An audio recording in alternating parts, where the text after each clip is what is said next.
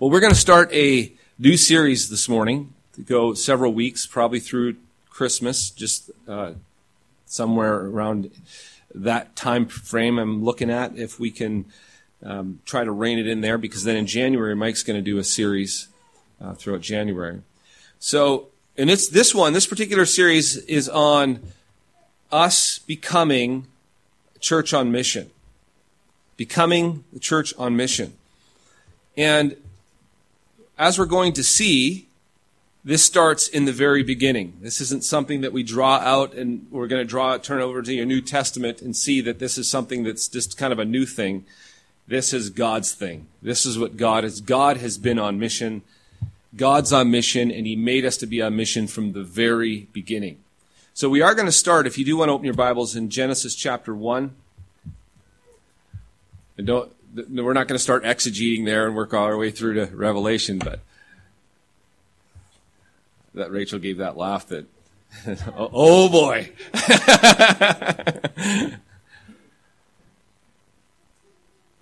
Before we get started, let's seek God's blessing. Heavenly Father, we praise You, for You are our God, and we are Your children. We praise You because You've called us to Yourself in the Lord Jesus Christ, united us to Him, and seated us with Him in the heavenlies, above every principality, power, dominion, and rule. We praise You, O Lord, that You've called us out of darkness into Your marvelous light, that You've loved us, and You've cleansed us, and You've given us all these incredible gifts. We praise You, O Lord, for all You've done, and we ask and we look to You even now that You would, by the Spirit, work in us. Move right now, O Lord, I ask, that You would work and move in our hearts and our minds, that You would, by the Spirit, illumine us, convict us, show us Your goodness, Your glory, Your purpose for us. Show us Your mission, and show us our own sin. Show us. Because if You open our eyes and we see, we will repent. So Lord, we ask this in Jesus' name. Amen. You know, one of the issues that we have to deal with in our lives has to do with purpose and meaning. And the reason is because we often feel like what we're doing doesn't really have that much purpose and meaning. Have you ever been there? Feeling it seems like the vanity of life. What is the purpose? What is the meaning? This just seems like some nasty gerbil wheel that we spin around and around on. You know, it isn't uncommon for us to feel like we're just running, and not going anywhere. We also realize that, heck, one day we're going to die. And once we die, it won't be long and my own grandchildren will forget me. I had this thought not too long ago. I don't even know the name of my great grandparent. I know next to nothing about him. That's my great-grandparent. Never met the person. We're quickly forgotten. And so these things in life, the toil of life, the shortness of life, and the fact that how quickly we're forgotten of life, have these things ever gripped you? And they grip you and they cause you to think, what is the point? Oh, Lord God. Even as a Christian, we can feel this, the grind of life. And we could get up one day and wonder, what is this all for? What am I doing? What is this? I know myself, I have been there and questioned and wondered and just felt there can be emptiness in life. Because especially if you get off track, especially if your eyes get away from the ultimate purpose, and your eyes get on the mundane, and your eyes get on the activity of life sometimes, and you get caught there, you can begin to ask that question, what is the meaning and purpose?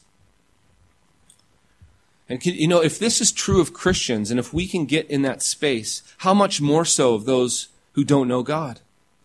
Because once we go into the house of God, once we get into God's word, once God helps us to see purpose and meaning, our God helps us to see him and helps us to see us and helps us to see the grand scheme of things, we get reoriented and we get purpose and meaning back and it starts to make sense. But where does an unbeliever go? Let me just tell you, they have it much worse. And how do I know? Well, we are living in the most medicated, depressed, sick, and obese time in our history. According to the Institute of Mental Health, in 2012, there were 16 million people clinically depressed in America. Did you hear that number? 16 million. Hear this number, 23.5 million people addicted to drugs and alcohol. 44,000 Americans take their life every year by suicide. And get this, much worse than that. There are 25 suicide attempts for every one that is successful. That means there are 1.1 million suicide attempts each year. It's also estimated that 15.5 million adult Americans aren't just overweight, but morbidly obese, like they're beyond in a bad category. Now, just to give you an idea of how large these numbers are, I have a slide I want you to look at. Anybody recognize that stadium? Buckeye Stadium, Ohio State. Right there, you see approximately 110,000 people. Does that look like a lot of people? That's a lot of people. I looked at that and said, man, that's a lot of people. That's 110,000 people. Multiply that almost by 10, and that's how many people attempt to commit suicide each year. Just get some perspective, just to understand what, like 1.1 million people. Imagine 160 of those stadiums, and you have a picture of how many people are clinically depressed. 160 of those. 230 of them, imagine 230 of those stadiums, and you have the number of people addicted to drugs and alcohol.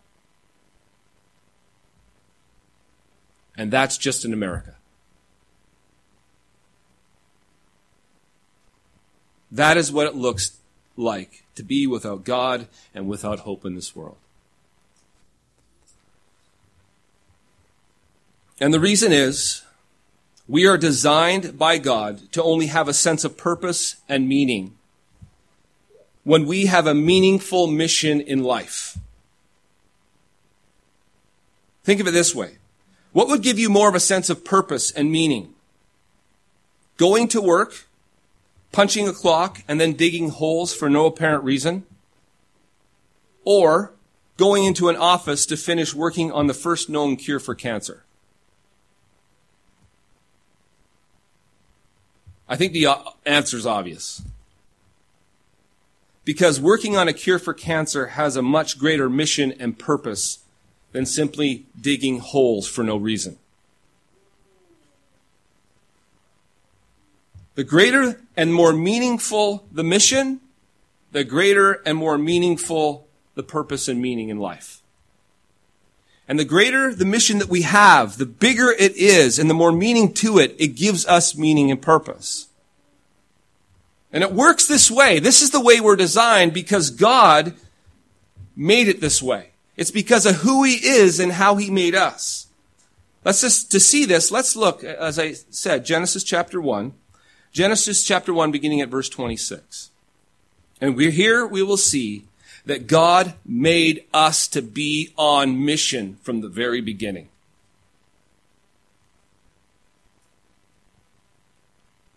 Then God said, "Let us make man in our image, after our likeness. And let him have dominion over the fish of the sea and over the birds of the heavens and over the livestock and over all the earth and over every creeping thing that creeps on the earth." So God created man in His own image. In the image of God He created him. Male and female He created them. And God blessed them. And God said to them, be fruitful and multiply and fill the earth and subdue it. There's the mission. He gave him dominion over everything that he has, and he says, he blessed them, be fruitful and multiply and fill the earth and subdue it. There is the mission God gave humanity. With a purpose of being, here we are, the expressed image of God over all the earth, and we are to take and turn it into a glorious garden city where the God's righteousness and glory would be established in all the earth. We see the finished product in the end of Revelation. The very end of your Bible. The last scene is conquest. The last scene is consummation. The last scene is the glorious garden city where God and his people reign.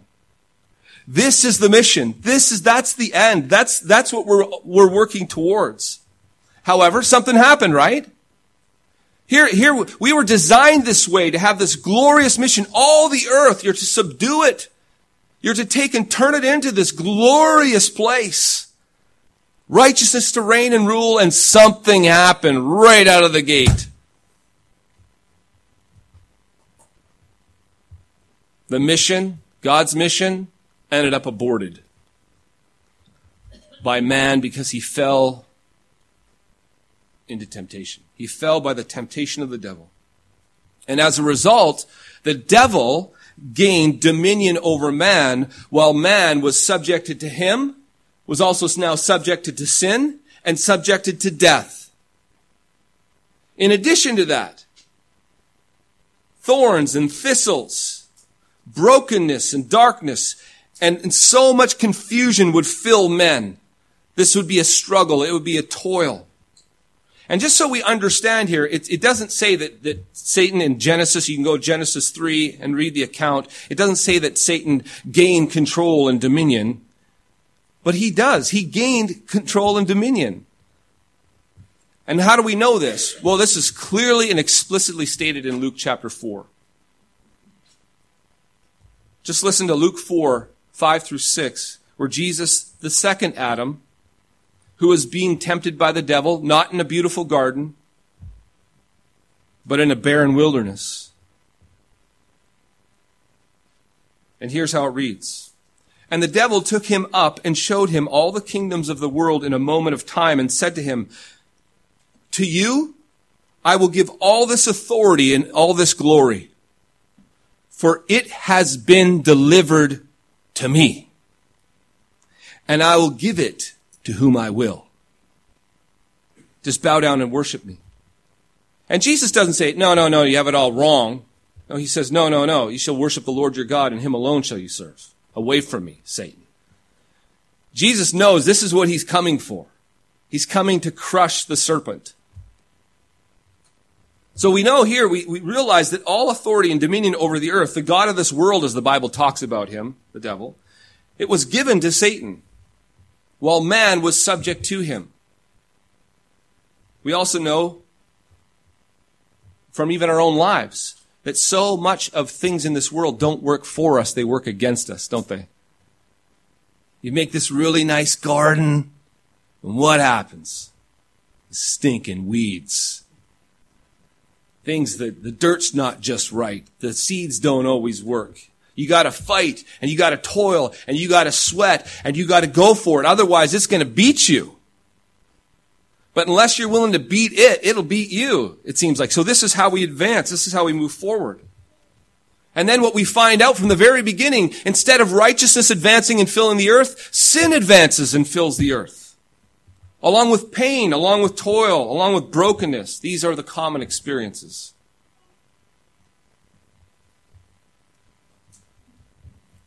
But however, in saying this, all was not lost.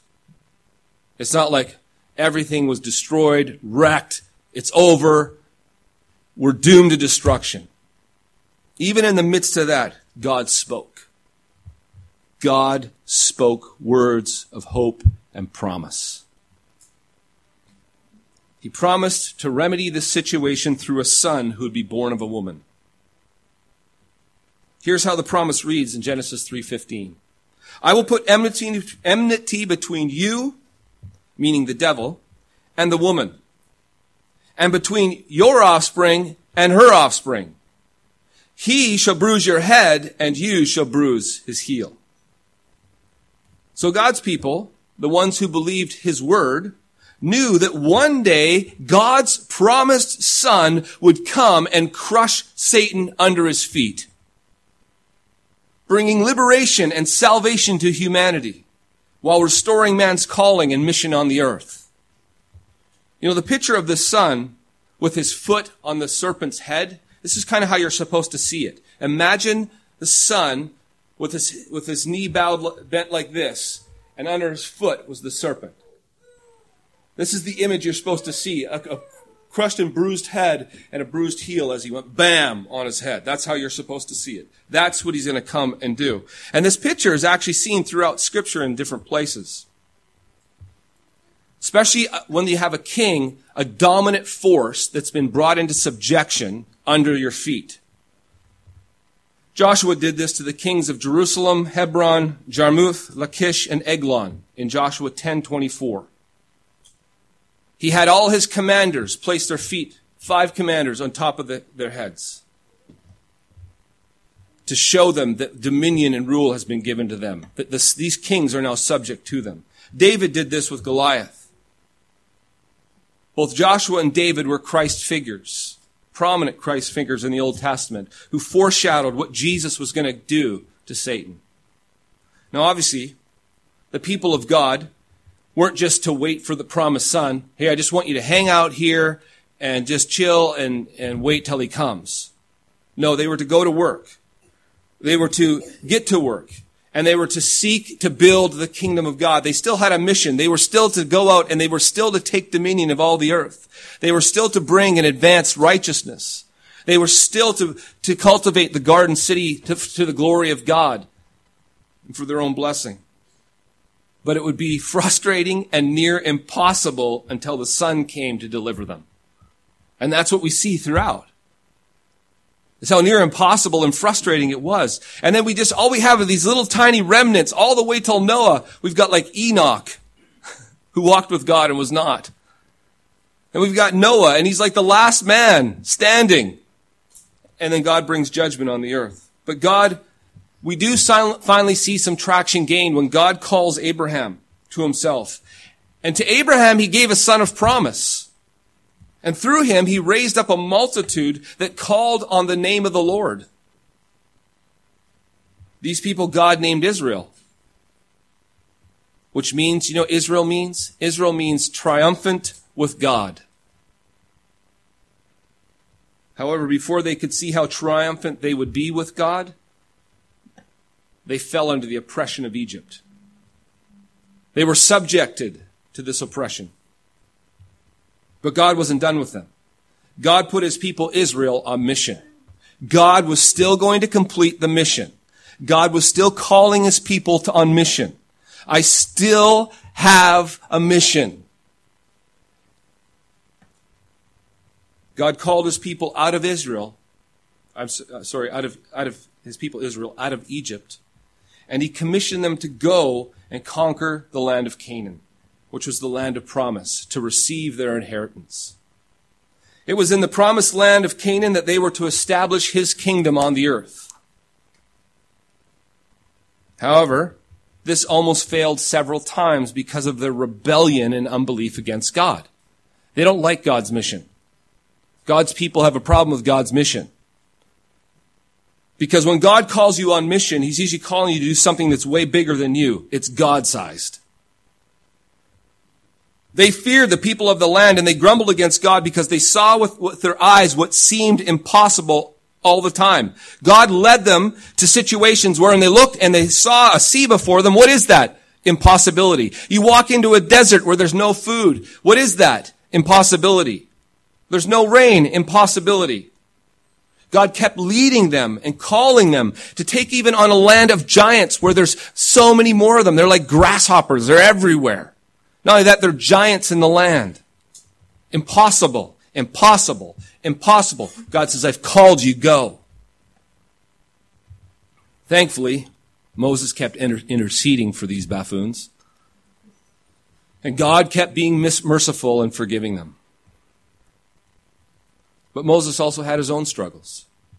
And because of his sin, he wasn't able to enter the promised land.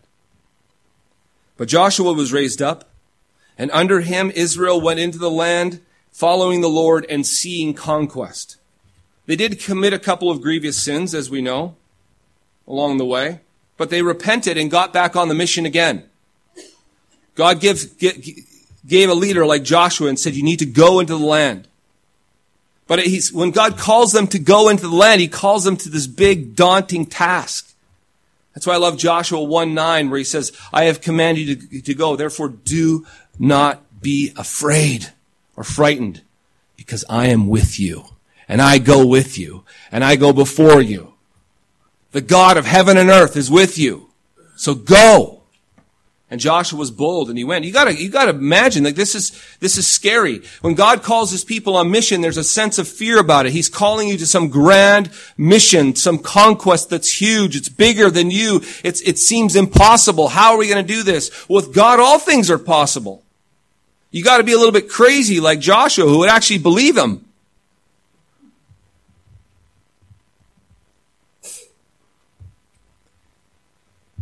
They pressed against the enemy in faith. They did some crazy things in Jericho. They went through the land and they conquered giants. They conquered kings. They conquered cities. And God was with them in power.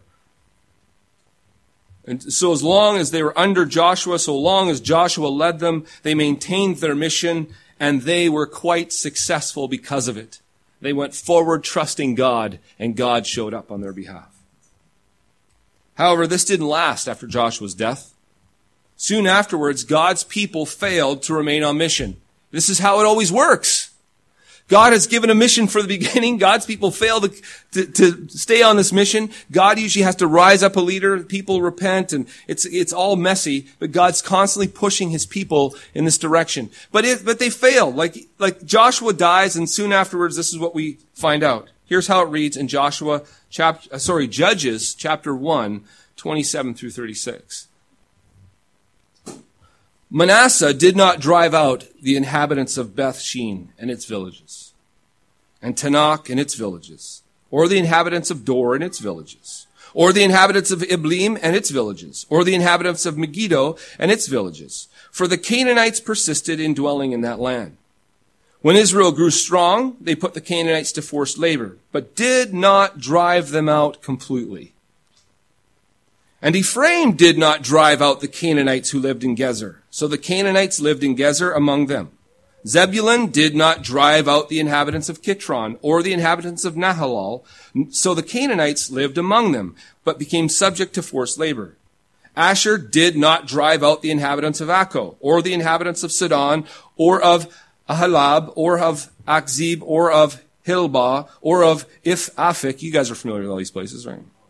Or of Rehob. So the Asherites lived among the Canaanites, the inhabitants of the land, for they did not drive them out. He keeps saying this. They did not drive them out.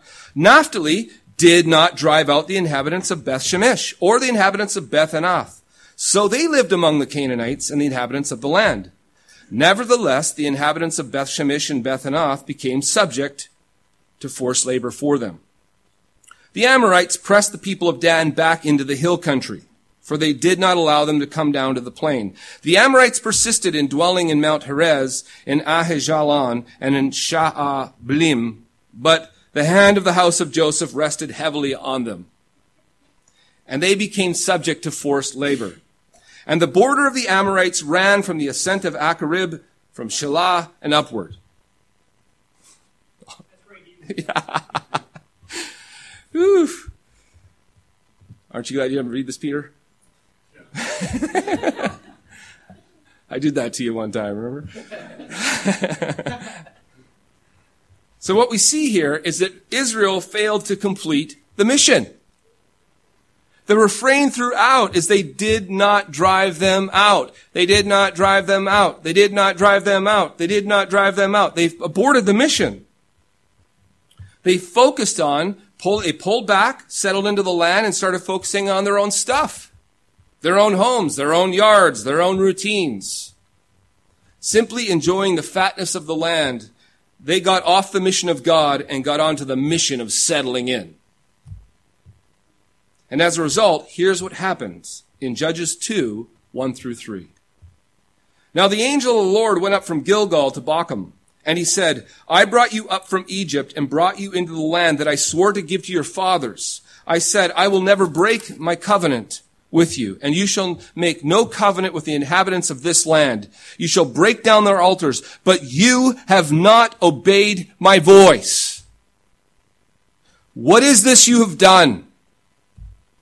So now I say, I will not drive them out before you, but they shall become as thorns in your sides, and their God shall be a snare to you. And then here's what happened in verses 11 through 15.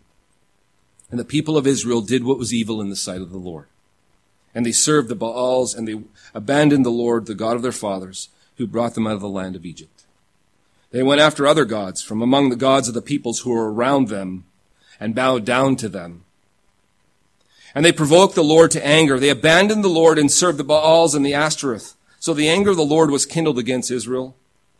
And he gave them over to the plunderers who plundered them. And he sold them into the hand of their surrounding enemies, so that they could no longer withstand their enemies. Whenever they marched out, the hand of the Lord was against them for harm, as the Lord had warned, and as the Lord had sworn to them. And they were in terrible distress. Why is this? Why? Because Israel failed to complete the mission. Israel settled down in the land, didn't try to push out the enemy at all, and before long they begin to serve the gods of the peoples around them. And this is what happens when God's people start drifting away from the call and mission of God. They settle in, they start their own thing, they end up getting really kind of comfortable with all the sins and the cultural things around them, and then they find themselves drifting and slipping, and next thing you know, they think and talk and act and say things just like the people around them. Next thing you know, it's like there's not much difference except that you come here on Sunday and they stay home on Sunday. But Monday to Saturday, it's not much different. You do your thing, they do theirs, and sometimes you do things together, and the things you do together are sometimes shameful. And what we find out in these situations is that God no longer is fighting for them, but fighting against them. And they wonder what's wrong. They wonder why, God, where are you? What happened? Do you realize that we are God's people? And we have been called on mission by God as well. God has already spoken. He has declared. He's uttered the words, we are on mission.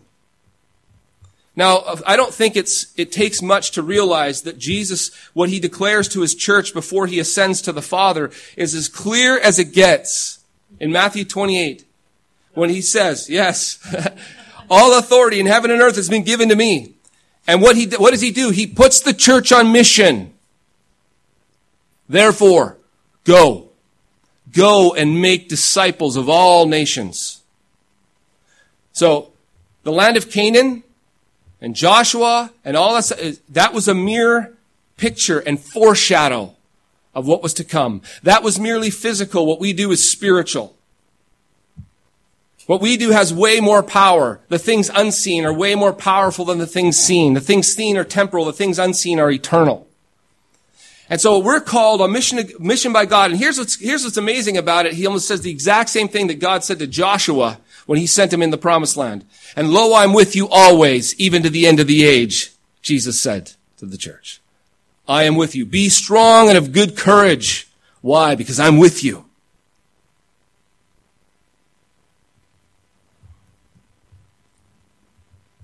Our mission is to go and disciple the nations. And we need to be just as committed to the mission of God and zealous to perform His will as Israel was called on their mission in the Old Covenant. Do you realize that in the New Covenant, we don't get a free pass from being on mission because we're saved by grace through faith? As if we think that's all that it's about. That's it. It's actually precisely because we're saved by grace through faith.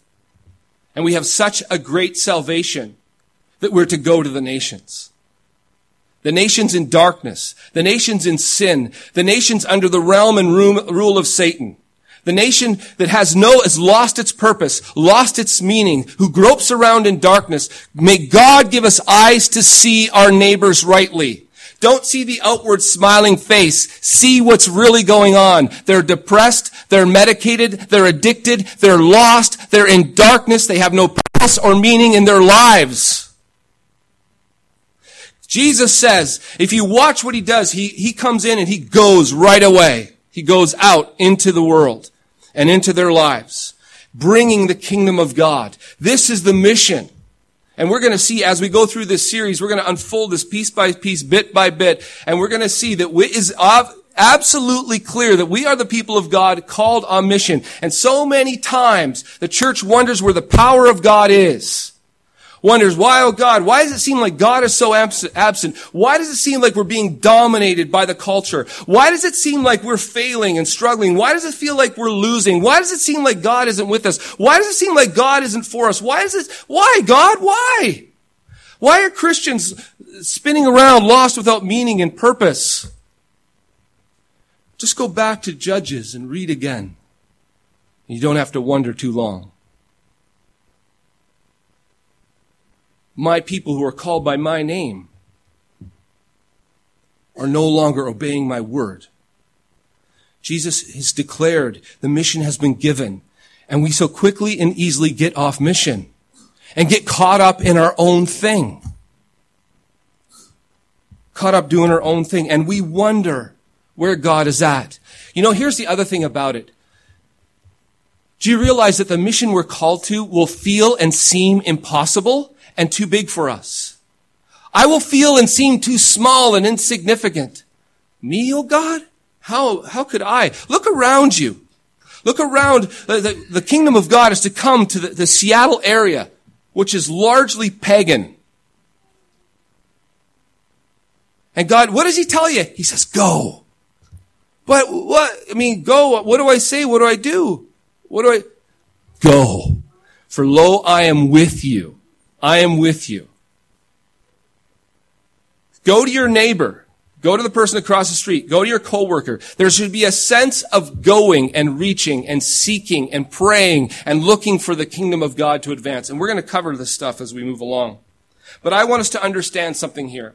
I want us to understand that God has given us a mission, and if you abort the mission and you fail on the mission and you abandon the mission and you turn away from the mission, you're going to find yourselves wandering around in trouble, absorbed in the culture, confused, without meaning, without purpose, banging around, wondering, God, where are you at? God, why don't you listen to me? God, what's happening? Aren't we the people of God? God, where are you? Hello? Where are you, oh God? Why does it seem like you're against me? Why does it seem like you're against your church? Why does it seem like you're not for us? Why does it seem like we're shrinking and being dominated? Why does it seem like the culture's swarming in and taking over? Hello. You've abandoned my mission. You're no longer obeying my word. You're not doing what I've called you to do. So I want us to see that this isn't something we decide whether we do or not, or, let's see, should we be on mission? Should we become a church on mission? Well, I don't know. I kind of like this church the way it is. I like doing the thing we're doing. This is great. That's not an option. God will be against you, not for you. What? God bless me. Oh, Lord, I've asked for your blessing 1,000 times and there's nothing. All I want is your blessing. And the thing is, we don't often like to do what's uncomfortable. We don't like the mission. You know why we don't like the mission of God? Woo! It's scary. I don't like the mission of God because I'm going into the wilderness, it feels like. Oh, try to step out towards people, and what happens? You become fearful. And when you become fearful, what do? You retreat. So many of us run away because we're scared. Israel got scared too. They preferred to settle in, settle down, and start planting their gardens as well. They like to enjoy the fatness of the land as well. They enjoyed it, and they were comfortable, and they like comfortable. I tell you, when you're pressing forward and you're on mission with God, it's a little hairy, it's a little scary. You require God to go before you. You require God to be with you. And you need to hear the words that God spoke to Joshua. Be of good courage. Be strong. Do not fear. Why? I'm with you. What did Jesus tell you? Lo, I am with you, even to the end of the age. I'm with you. Go, be strong, courageous. He even knows, and here, how is he with us? How is that going to happen? He says, well, before you get going, I want you to go in the upper room and I want you to wait. And power will come from on high. And I'll give you my spirit. And my spirit will dwell in you. And my spirit will be all that you need. So we have to go in faith, believing. We can't sit here, well, I'm waiting to experience that feeling of like, when I get the Spirit, I'll have this rushing feeling of power, and then I'll be able to go. No, you actually need to go in faith, knowing and understanding you have the Spirit. His word has been declared. It's done. He said that he has poured out the Spirit. The church has the Spirit. You have what you need. Now go. And why should we go? Because God made us to be on mission. God called us to be on mission, and there's no other option. If we want him with us, for us, working through us, we've got to go. If we want his absence, if we want to be against us, just stay and settle in and do your own thing. May God have mercy on all of us to really this get into our hearts and our minds, and that we hunger and thirst for his kingdom to advance, to go wherever we're at, for his kingdom to go. Begin praying, begin reaching out and going. May God have mercy on us. Amen. Father, we thank you so much for what you've called us to. We thank you that you've spoken. You've declared. Your word has gone forth. And oh Lord, I ask that you would help us to see and understand and to know, and that we would by faith cling to and claim with absolute confidence what it is you've called us to. Oh Lord, I pray for these people. I pray for this church, and I pray that we would become a church on mission. That we would get on mission, and we would desperately begin praying, begin reaching, and begin going. Oh Lord, fill our hearts with this passion for your mission that you've called us on. In Jesus' name, amen.